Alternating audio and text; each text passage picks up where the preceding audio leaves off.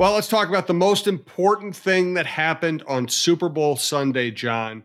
The ads almost put me to sleep. Whatever happened to the funny, creative, groundbreaking ads? Now, the best ad might have been what's his name wearing a Dunkin' Donuts outfit. And Yes. even that wasn't that good.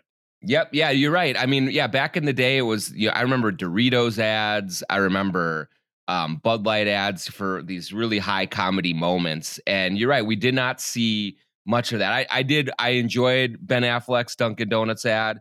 I thought Matt Damon was great in it.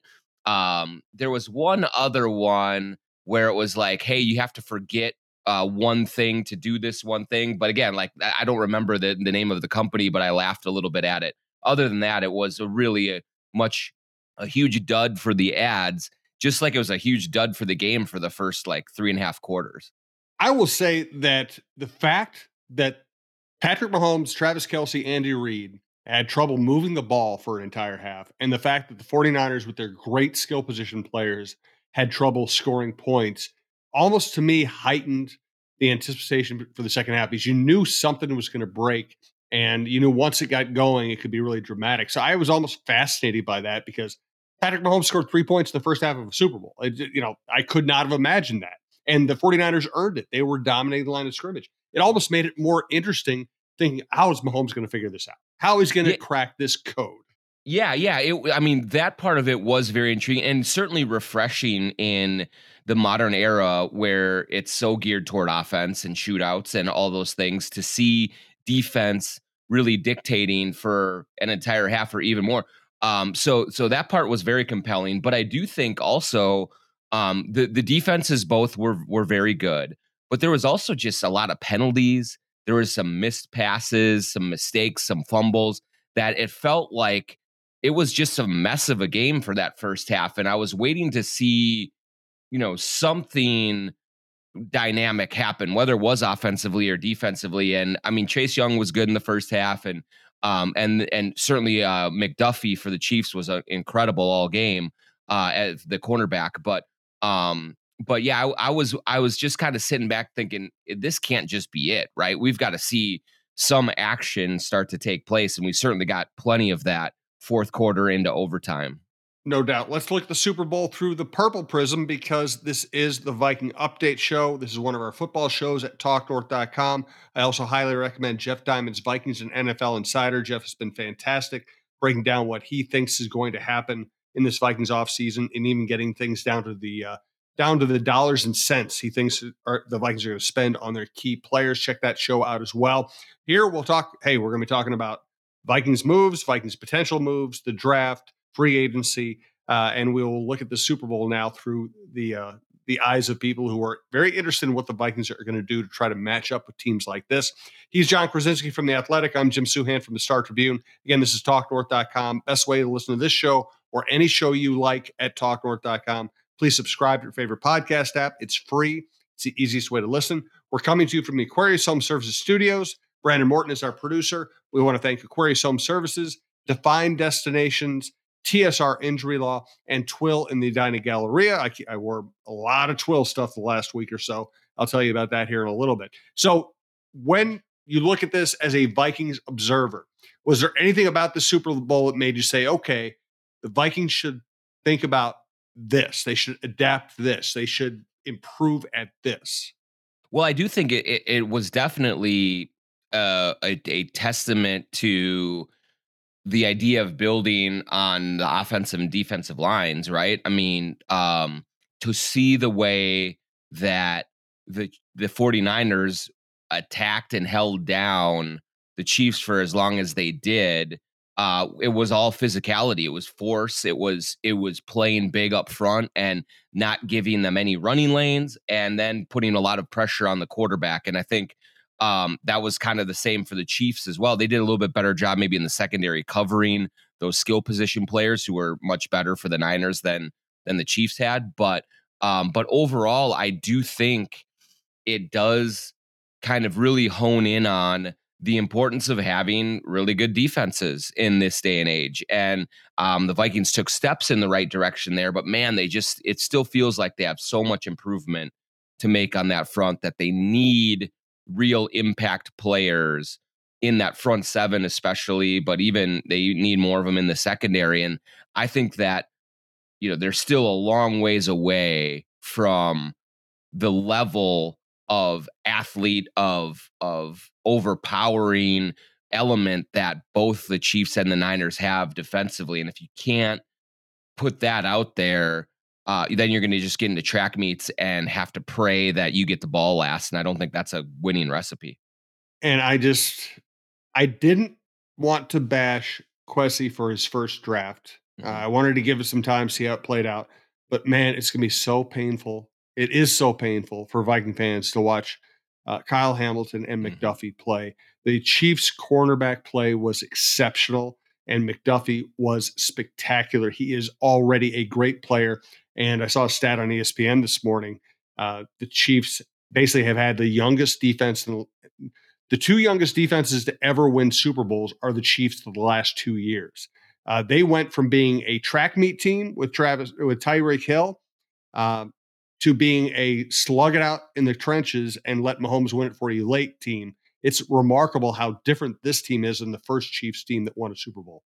Absolutely. And I did see I saw some of the takes too where um this was probably the most vulnerable the Chiefs have ever been. It's certainly from an offensive standpoint and a skill position standpoint, and they still won the Super Bowl. So good luck when you give a very good GM another crack at the draft and free agency to continue filling those holes, because he did get a lot younger and a lot better defensively over the last couple of years, kind of retooled that side of the ball. Now he gets to kind of sink his teeth into the offensive side of the ball and go get Mahomes some help at receiver, probably add another tight end. Who knows how long Kelsey has to go.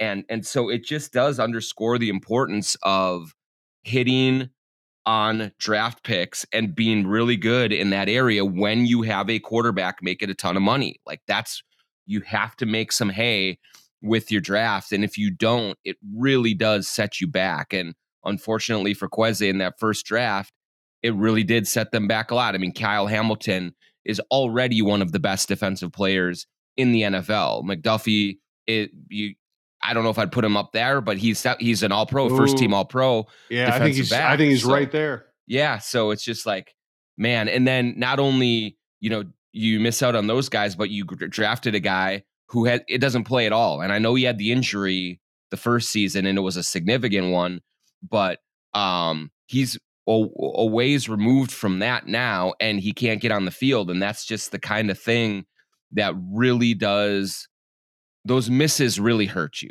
And especially on a team that needs this much help.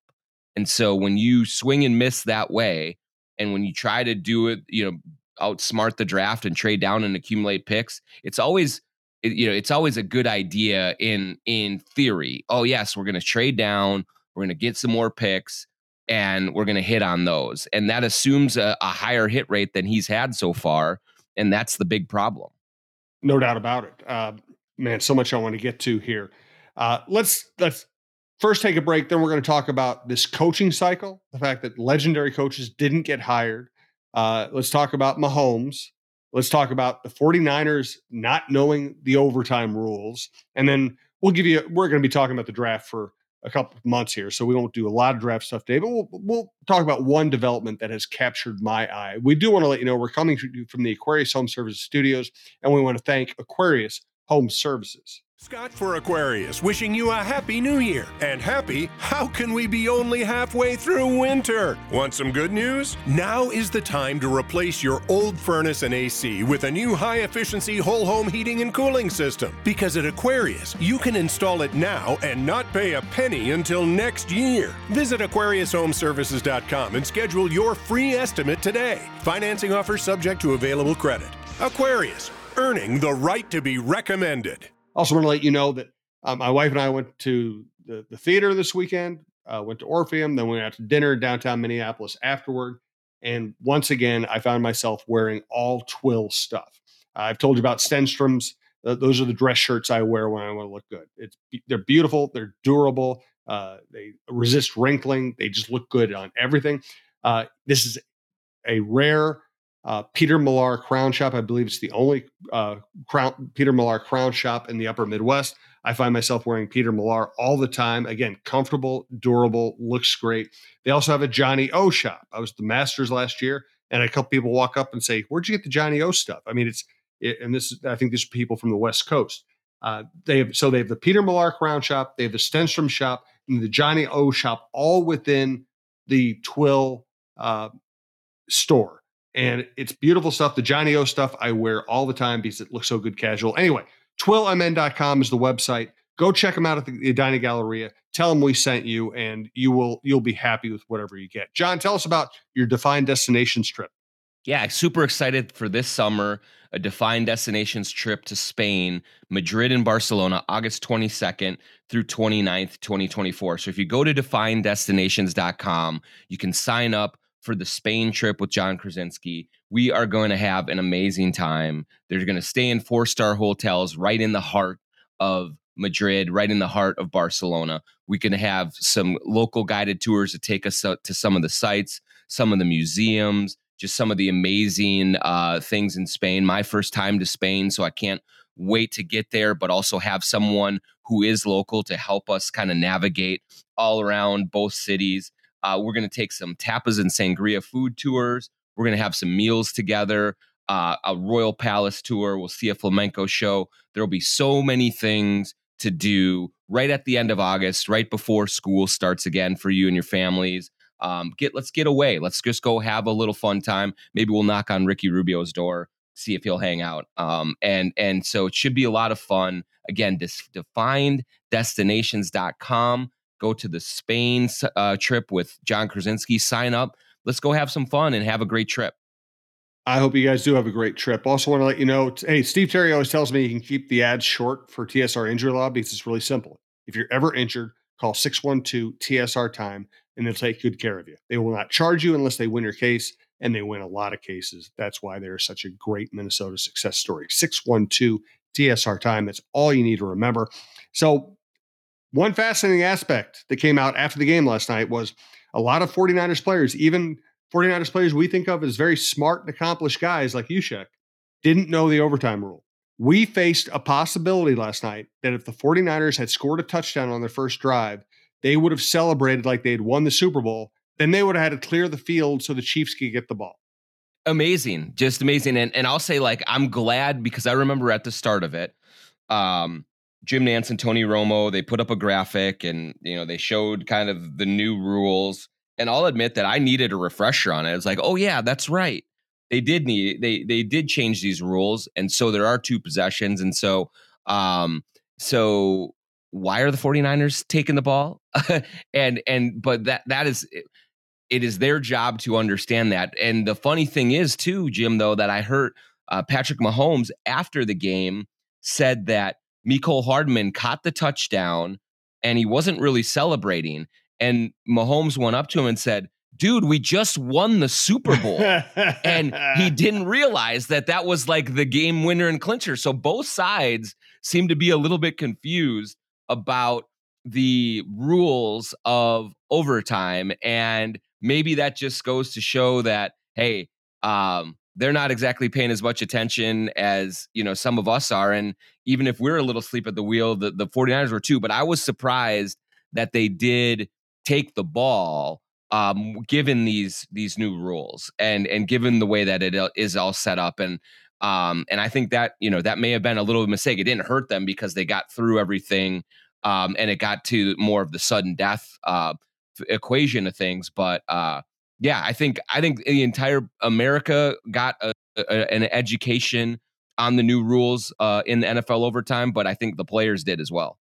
But I also thought it was fascinating. I mean, Andy Reid, one of the greatest coaches of all time, Kyle Shanahan, very accomplished, very smart coach, excellent offensive coach. Chiefs players after the game were saying, yep, we had it all planned out. We're going to go for 2. We know what the rule is. We're going to try to play to win. We don't want to give them a chance to win it just with a field goal after that. The Chiefs, like, we're all talking through it like they had 18 meetings on it, exactly how they're going to run it overtime. 49ers players were acting like nobody ever talked to them even about the basic function and rules of overtime, and they didn't have any idea at all. And I can I'm not sure I got a clear answer on this one. If Shanahan took the ball because his defense was exhausted and he felt like he needed to give them a break, I understand that. If he took the ball thinking that was the right strategic move for his offense, that was a mistake, because when you get the ball first, you don't know what you need. Right. So you come up with a 4th and 2. You don't know if you really need the touchdown or if a field goal might win it for you. If you are this team that gets a second, you know exactly what you need. If you need a touchdown, you're 4 down territory all the way down the field. That opens up your playbook.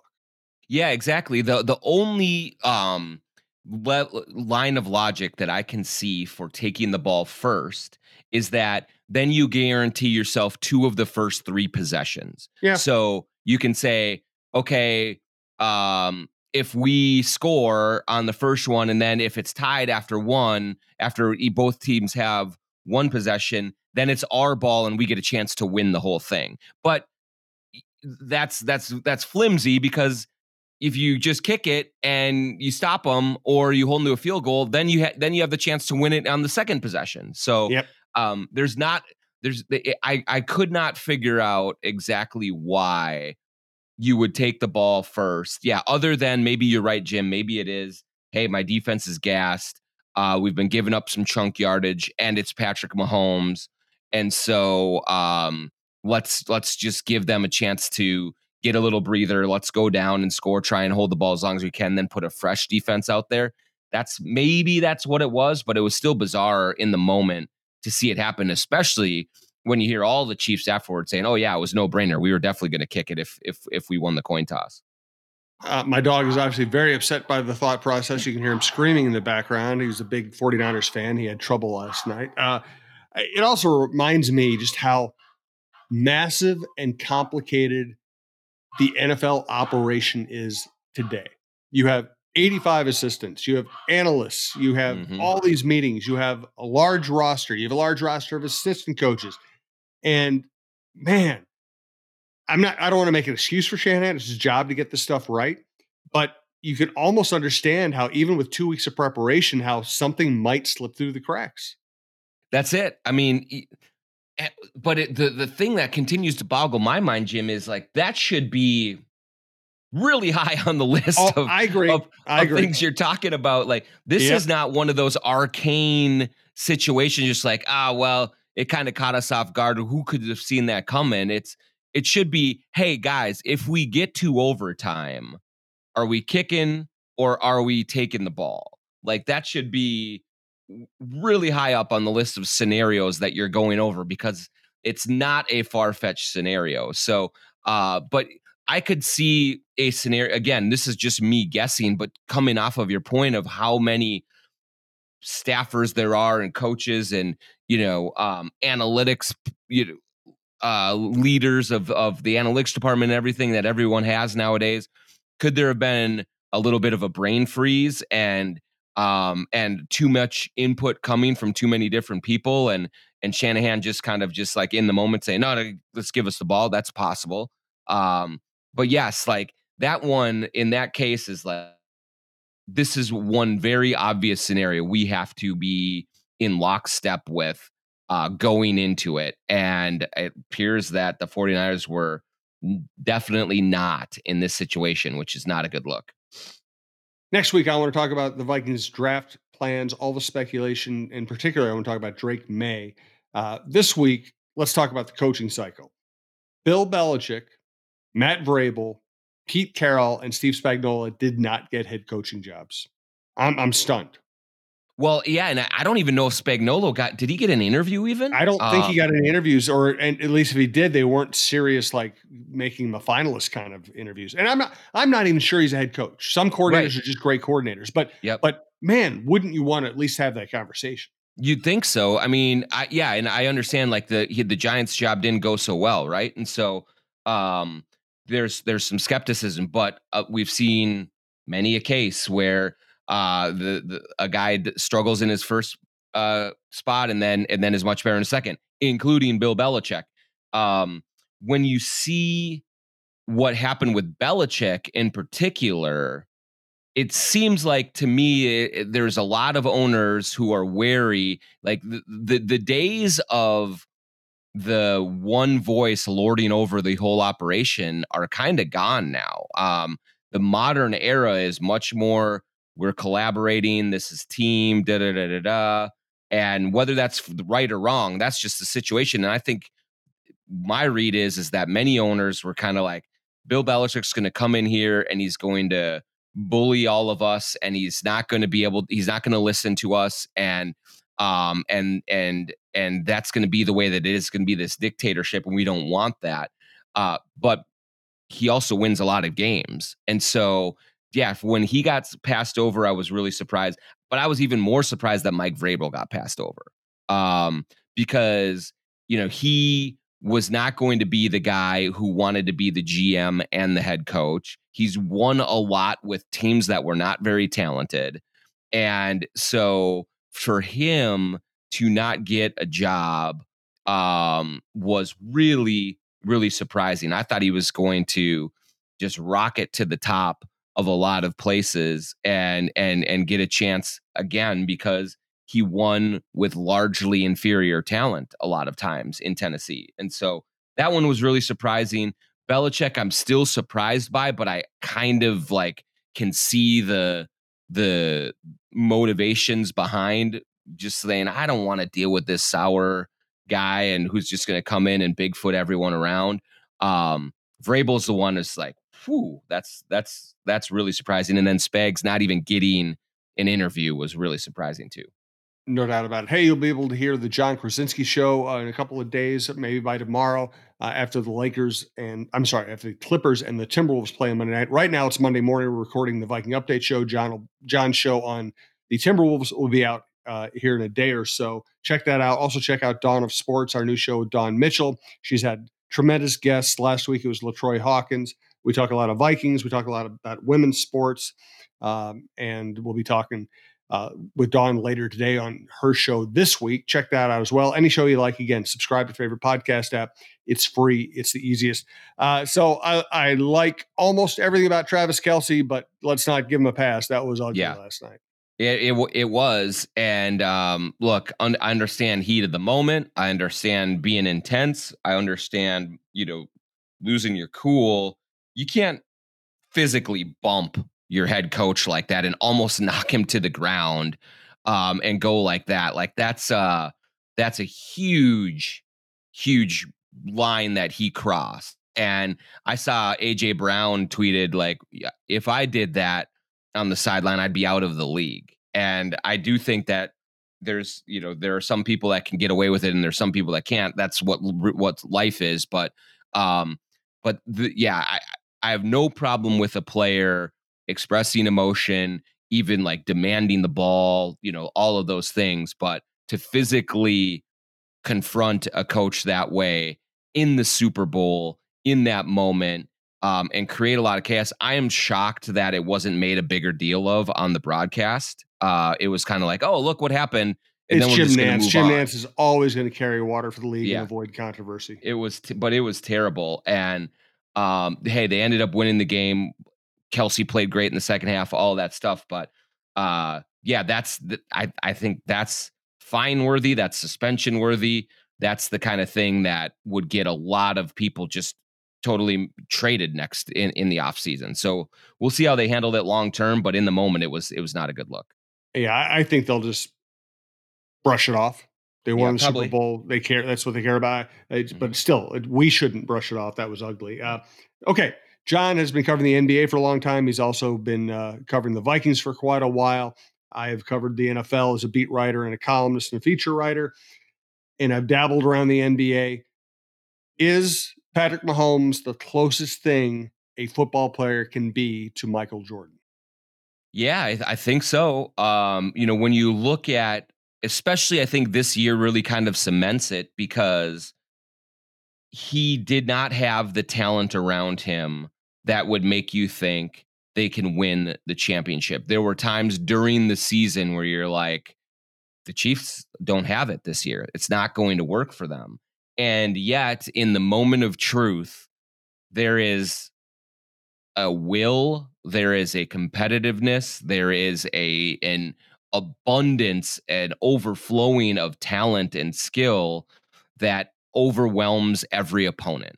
And I thought that, this season, but in particular, like even in these playoffs, this was not the year for him to try and score 50 a night. This was the year for him to play the chess match, to take his chances when they came and then not miss on them when they did. And for him to be able to adjust his game to fit what his team is able to pull off and then what the opponent is allowing him to do and still win at the very highest level. It's 3 and 4 years now, or is it 3 and 5 years? And every single season that you enter the league, if you have Patrick Mahomes on your team, you're a favorite to win the championship. That's what Michael Jordan was for the Bulls. And so you watch the Netflix documentary, you see the drive, you see the competitiveness, you see a little bit of the asshole in him that comes out from time to time. I mean, that's what Jordan was. And so I think that, I think we're there. I think we're pretty close to that. Maybe one more title, but just he's the overwhelming force of the league right now. And there's no stopping him, it seems like. And so that's very Jordan-like. 3 Super Bowl MVPs, 3 Super Bowl wins where he brought his team back from 10 or more down.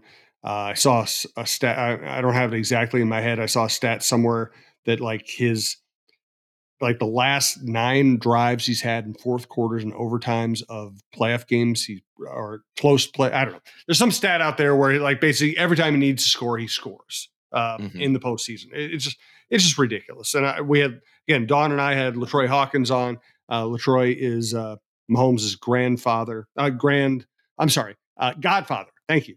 His godfather. And listen, last week, you had all the crazy Super Bowl stuff. You had all the Swiftie stuff. You had Mahomes' father, Pat Mahomes, getting his 3rd DUI. And I asked LaTroy, how's Patrick doing this week? He said, I just talked to him. He's fine. He's just same. It's always the same stuff. He just, there is a gap between the very good athlete and the all-time great who actually loves being put in these pressure situations. Well, and like the remarkable thing to me, Jim, watching that game last night is there was not one player on the Chiefs offense that scared you besides Patrick Mahomes. Like Kelsey is a very, very good tight end. He still makes plays. He's not what he was 3 or 4 years ago. He's not like the dominant, I'm taking over and there's nothing you can do about it, I'm going to still get open and make catches and make plays type of a player. I mean, Valdez-Scantling, Mecole Hardman, they deactivated Kadarius Toney for the game. So it's just like, who is he throwing to? And there were plenty of times, especially in the first half, where it's like, these guys can't get open. There's just nothing that he doesn't have anything. So he's taking these sacks. And yet he just never stopped coming after the Niners. And whether it was him running a little bit here and there to keep it going, or then finally just making the short and intermediate throws to just take chunks down the field. He just did whatever it took with an absolutely inferior supporting cast compared to what Brock Purdy had.